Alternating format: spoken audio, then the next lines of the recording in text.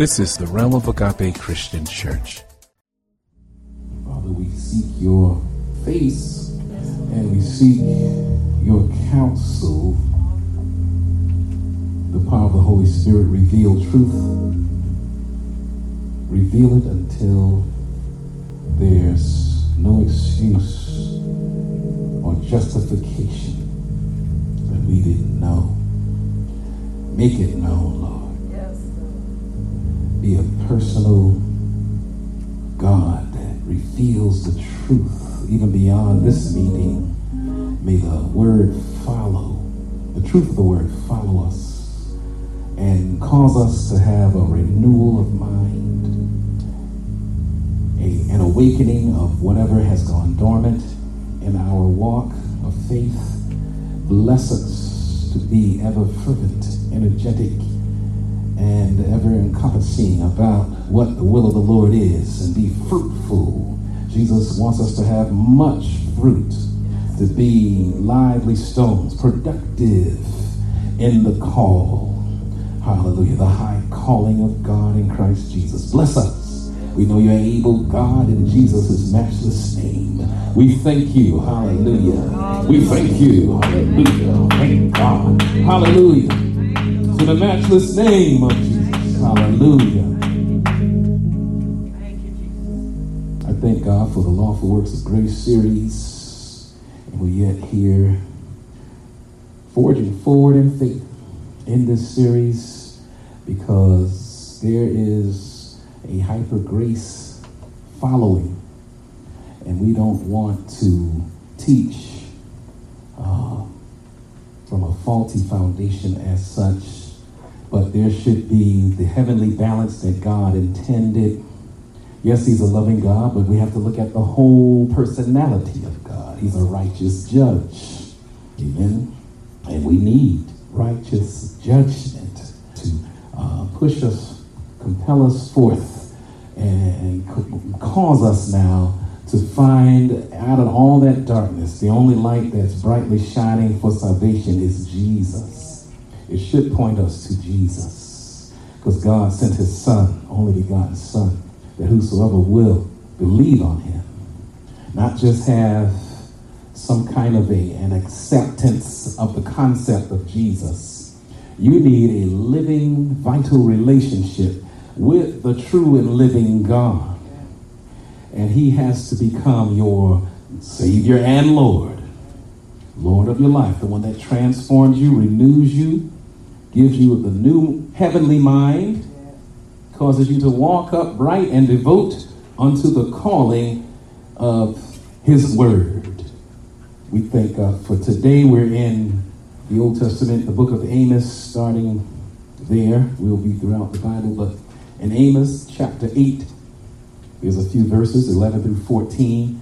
I'll read from the New Language Translation to your hearing, where it reads, "The time is surely coming, says the sovereign Lord, when I will send a famine on the land, not a famine of bread or water, but of hearing the words of the Lord.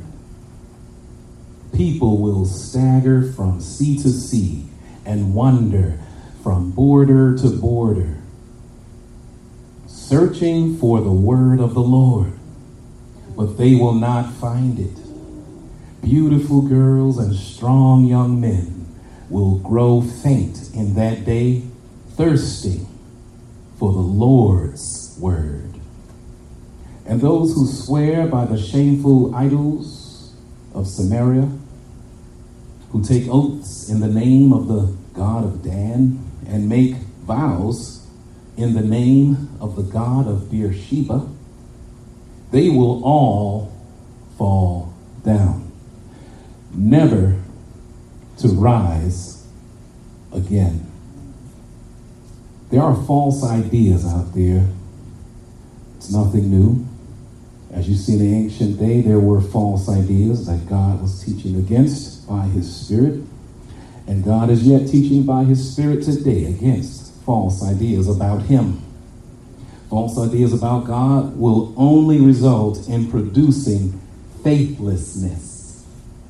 And that faithlessness has a tertiary effect. It will cause people to be driven to the dark, false safety of not having God at all, being agnostic and being one who is a proponent of atheism. We must see the holy God of all creation for who he completely really is. Yes, he's an untamed, seemingly unapproachable holy lion who is yet full of compassion as the welcoming lamb without spot or blemish. We have to look at his whole person. The prophet Amos helps us to maintain a line of holy separation, a line of demarcation, where God is God and there is none like him. We cannot stand in his holy presence and survive without his protective covering as found in his Son, Jesus, the Savior. Let's talk about real worship produces real change. Real worship produces real change. What is God telling us in the book of Amos? You can hear God in chapter 7, verses 7 through 9, saying, I comfort only the broken. I stand against the proud. The unrepentant I will destroy. Why? Because they're walking in the line of danger. And that destructive force is going against sin. And if they're walking in sin, what's going to happen to them? They will be destroyed. So he says, the unrepentant I will destroy. The plumb line is dropped. There's a demarcation line. But some people like to blur the lines. There's a gray area, they like to say. The Bible is going against its own self. And they find the Bible to be a book of errors. But why do they worship God still? There are churches that are taking parts of the Bible out, which tells me they're saying the Bible has what? Errors. There are churches that add to the Bible. So what does that say? The Bible has errors. But God is strongly yet speaking as he was speaking from Amos chapter 8, verses 1 through 3. Your crookedness is exposed. That's why they want to blur the lines, because crookedness is exposed when the line of demarcation for holiness is there. God is saying you and everyone else are ripe for judgment. So he tells his prophets to tell everybody in the land, you and everyone else are ripe for judgment. There will be none that can escape it. We cannot think we are in an ivory tower because we feel we know of God. We have not arrived. We on this earth cannot approach God in his complete, full revelation. We will burn up, my God. We will have to change in the moment, in the twinkling of an eye, and be given over to immortality, and we will be given rendered a spiritual body. We can only go through that eternal metamorphosis, if you will, through Christ Jesus. He's the door for that change. He's the change agent sent from heaven, enabling us to go through that necessary change. There's a necessity of bowing down before him as Lord. Is he over your whole mind? Is he guiding you and teaching you about your passions from inside out? Is he changing you from the inside out? Or are you legalistically and self-willed in your pursuit and going forth and fashioning your own way and calling it God's way? You cannot fashion your own way and label it as God's way. We have to find out who God really is. He's saying who he is in the word, but we like to take these parts out or add other parts so that we fashion our idolatry in the word of God. We're bringing idols into the so-called house of God. But God is telling us through Amos, he's reminding us, when you remain blind in your guilt, you seek me, if you seek me at all, for your own purpose, and you call it church. But your gatherings are a club of self-seekers. I despise your religious gatherings. I cannot stand your assemblies, as we said in Amos 5:21.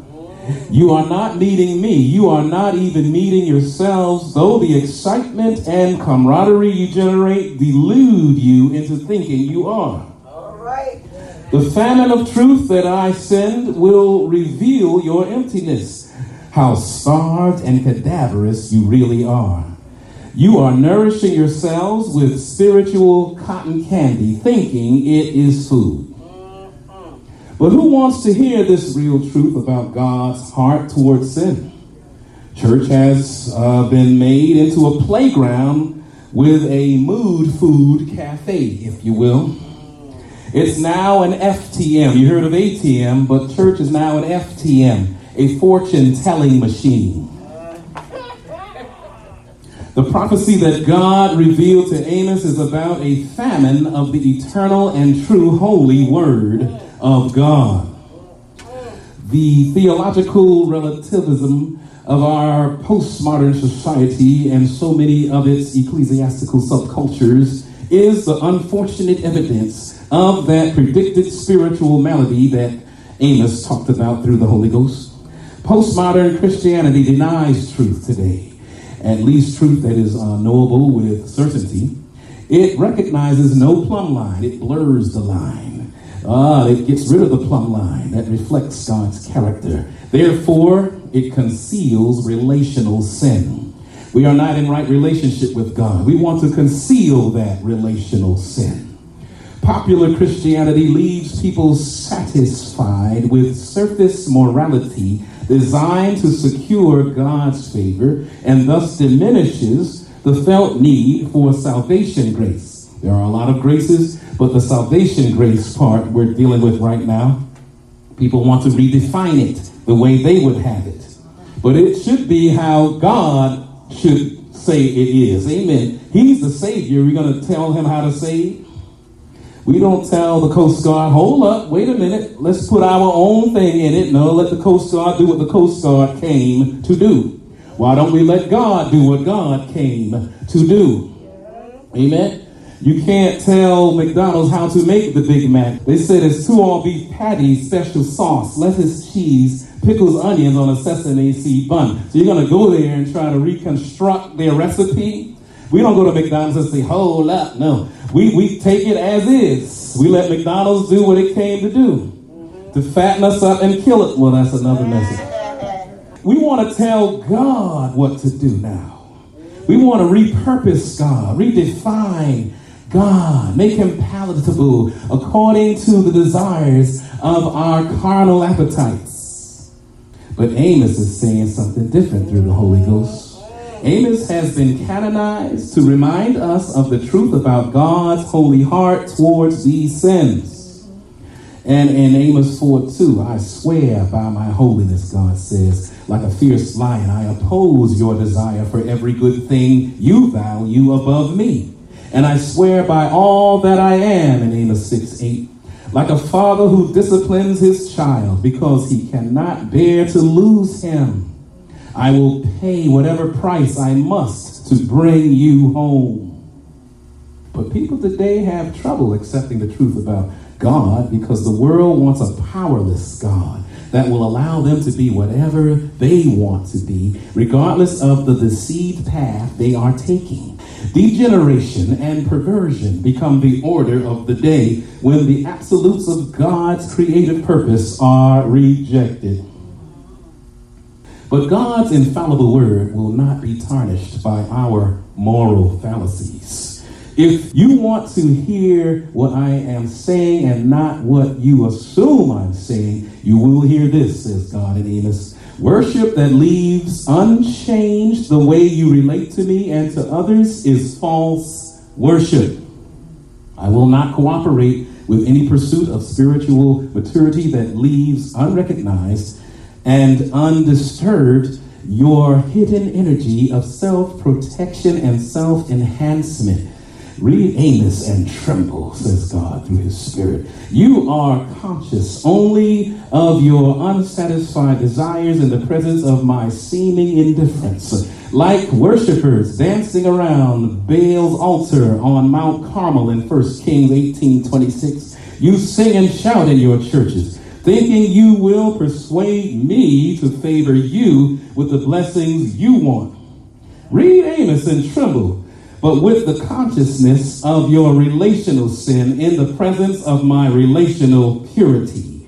How I relate is the plumb line, the standard by which you will be judged. I will destroy every society, including what you call the church, that organizes itself around the goal of self-pleasing. I will build my kingdom, a community of broken, joyful people centered in my glory, who will eternally rejoice in perfect fellowship with me. That's the real church. We cannot become confused about God, thinking of him as a senseless, apathetic tyrant who does not have our basic welfare in mind, health, life, strength, and a functional family, with the ability to lovingly support each other and society. It's not always what we want that is wrong. It's mostly what we want the most. When we want our life to go well, more than we want to know and please God, we relate to him and to others in ways that violate his nature. And that is sin. That's relational sin. We're not in a right relationship with him. Relational sin destroys relationships and eliminates the source of identity, eliminates the source of joy. Jesus should be the center of your joy.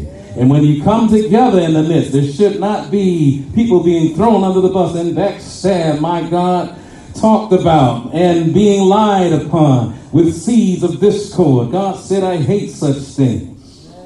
Relational sin treats people as things to be used for personal advantage. That was the sin of Damascus. And it values financial gain for oneself over the well-being of others. That was the sin of Gaza. It regards one's word as breakable when self-interest is served. That was the sin of Tyre. It sees nothing wrong with nourishing hatred against people who hurt you deeply. That was the sin of Edom. It justifies harming others to increase personal satisfaction. That was the sin of Ammon. It presumes vengeance is a legitimate personal right. That was the sin of Moab. It disregards the absolutes God reveals as the standard for all relating. That was the sin of Judah. It pursues justification and satisfaction by following a plan for life that is self-serving and not God-glorifying. That, along with all the others, was the sin of Israel. Sin will make you spiritually blind. You won't even see yourself.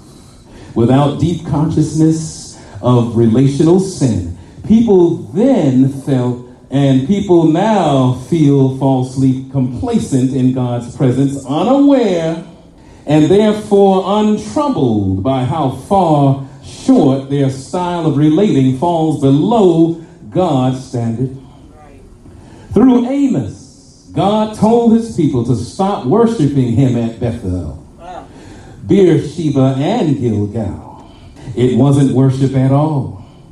He met Jacob at Bethel in Genesis 28, and at a second meeting, he changed his name from Jacob, one who takes for himself, to Israel, one who struggles with God. God's people assume they would meet him at Bethel without any thought of being changed by him at Bethel. They saw nothing in the way they were relating that desperately needed changing. At Beersheba, God pledged that he would be with Abraham in Genesis 21, and Isaac, Genesis 26, and Jacob, Genesis 46. In each case, his companionship was promised in order to achieve his purposes. But his people in the days of Amos assumed his companionship was guaranteed, even as they pursued their own self-serving purposes. Do we take God for granted today, people? And Gilgal, in the ancient day, was the site where God's people first camped in the promised land and ate its food after 40 years of manna. It was there that every male was circumcised to symbolize God's power to preserve those he loves without the comforts of Egypt anymore, in Joshua 5. But his people whom he was addressing through Amos were like so many people today who are called followers of Jesus. They believed in the day, back in that day, life with God meant a pleasant life of blessings in the world rather than the good life of relating like his son did when he lived in this world without even a place to rest his head. We forgot who Jesus was and is. We're looking for the goodies. Jesus didn't come looking for goodies. My God. He didn't come to get rich. The devil tried to make him bend his knee for that, but Jesus did not. Hallelujah. Seek ye first the kingdom of heaven and its righteousness, and all these things shall be added unto you. He's not saying everybody coming to him will be rich. He's saying you're going to have spiritual abundance. Amen. Eternal life. Because while this earth is going to pass away, why would he let you inherit something that's going to pass away? Hallelujah. Don't let the devil trick you.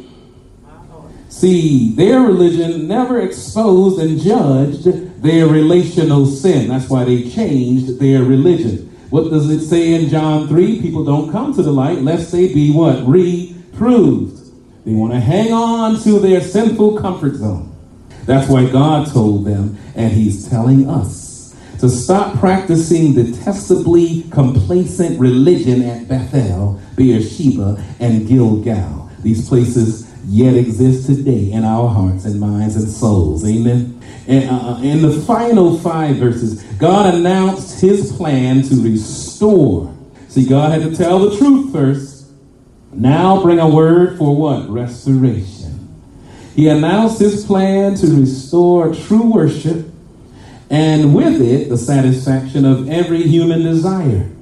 Without his son, God could promise no such thing. With Jesus, he can promise nothing less. Amen. God's Spirit is working to lead the world in these last days of perilous times to search for eternal truth and eternal grace in who? His eternal Son, Jesus Christ. He's coming soon. Hallelujah.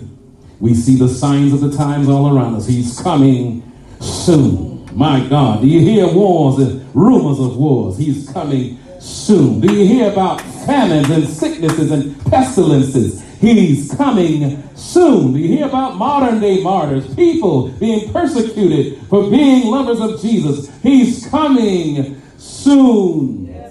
Do you see the faith of so many waxing cold? He's coming soon. Do you see people apostates? Hallelujah. He's coming soon. Hallelujah. Not going to be ready. Hallelujah. Not the way we're going. We're not going to be ready. We're going in our own merry way. Yes. Waking up to play instead of to pray. Yes. Help us, Jesus. Help us, God. Hallelujah. Help us, oh God. Help us, oh God. Hallelujah, Jesus. Thank you, Lord. In the meantime, before he comes, we must realize that God has given us the grace to lead a holy life in this present world of sin. We can live a holy life. And that's required in having a right relationship with God. Be ye holy, for what I am holy. The following scripture reference is God-given proof that we can be delivered from a mind and heart, amen, that wants to sin against his holy will, to become authoritative defenders. Isn't God's word authoritative? That means it's proven to be true. We can be proven to be true and defend holy faith instead of causing folks to slip on sloppy agape. We can help them stand on the firm foundation of Christ. Hallelujah. We got to do it. They got to see the hope in us. And they too can stand firm on the foundation of Jesus. We have to become authoritative defenders of his grace. And then that will open up a way to live a life of holy faith. It says it in Titus 2:11 through 15. For the grace of God has been revealed, bringing salvation to all people. And we are instructed to turn from godless living and sinful pleasures. We got to do it. Yes, God. We want orgasms more than we want to have the organism of the church. My God, yes, God is calling for us to cleanse our way, put away our sex toys, and pick up our Bibles in the name of Jesus. Hallelujah. Lift your hand away from your groin and lift it up to the heavens. God is trying to sober us up.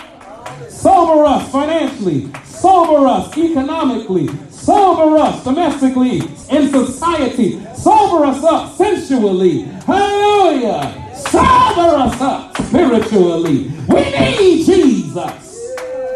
Hallelujah. They say sex sells, but this world is on a collision course to hell. You better get in the ark of safety. His name is Jesus. But you got to do it before it's too late. Hallelujah. It's appointed unto us all, God. But after that, we're going to stand before God in judgment. Will you be ready to meet the Lord? If I go right now, I'm ready because I've given my heart over to Jesus. And I am, amen, committed to him. And I am persuaded that he is able to keep that which I have committed unto him against that day. Hallelujah. We should live in this evil world with wisdom, righteousness, and devotion to God while we look forward with hope to that wonderful day when the glory of our great God and Savior, Jesus Christ, will be revealed. I'm still in Titus. He gave his life to free us from every kind of sin, to cleanse us, and to make us his very own people, totally committed to doing good deeds. You must teach these things and encourage the believers to do them. You have the authority to correct them when necessary. So don't let anyone disregard what you say. Hallelujah. Titus has spoken. Will we allow the Holy Ghost to use us for the good of this earth? Will we allow Jesus to use us? God is calling for revival all over the world. He's starting with me. And he's starting with you. Lord, send the revival and let it what? Begin in me. When all is said and done, as the church of the Lord Jesus Christ, we must allow him to work on us to be without spot or wrinkle. He knows our hearts. And when he judges our attitudes and our actions, and our innermost, heartfelt pursuits that we are going after, he's going to look at everything. There's not going to be anything that will escape his eye. Will we be found lacking the needed qualities to be his lights in a dark world? Will the secular world be able to taste the difference and learn about God? It should be our prayer that we never develop a Romans 10:21 kind of attitude. Romans 10:21 says, but regarding Israel, God said, quote, all day long I opened my arms to them, but they were disobedient and rebellious. Real worship produces real change. Are you ready to really worship? Are you ready to really adore him? My God, I'm only able to love Lisa in an earthly way, love with the highest love, but I can't adore her. Amen? That level goes to who? To God. I bend my knee to him. Both my knees. And then I laid, amen, prostrate all before him. But I bent one knee. He allowed me to bend one knee to Lisa. All in Freeport Park over there. I remember because ducks were all around there. I had to find a clean spot. And then I bent my knee and showed her that little ring. It meant the world to me because that set a brother back. Even though it was microscopic, it still set a brother back. I make more than that now. She loved me because I didn't hardly have anything then. We're trying to have a little something, but you know how bills can do you. And this island can do you. You need two folk working, my God. But I thank God that Lisa loves God more than she loves me. I needed somebody like that. Amen. We don't love each other more than we love God. God is the highest. Then right after that, each other. Amen.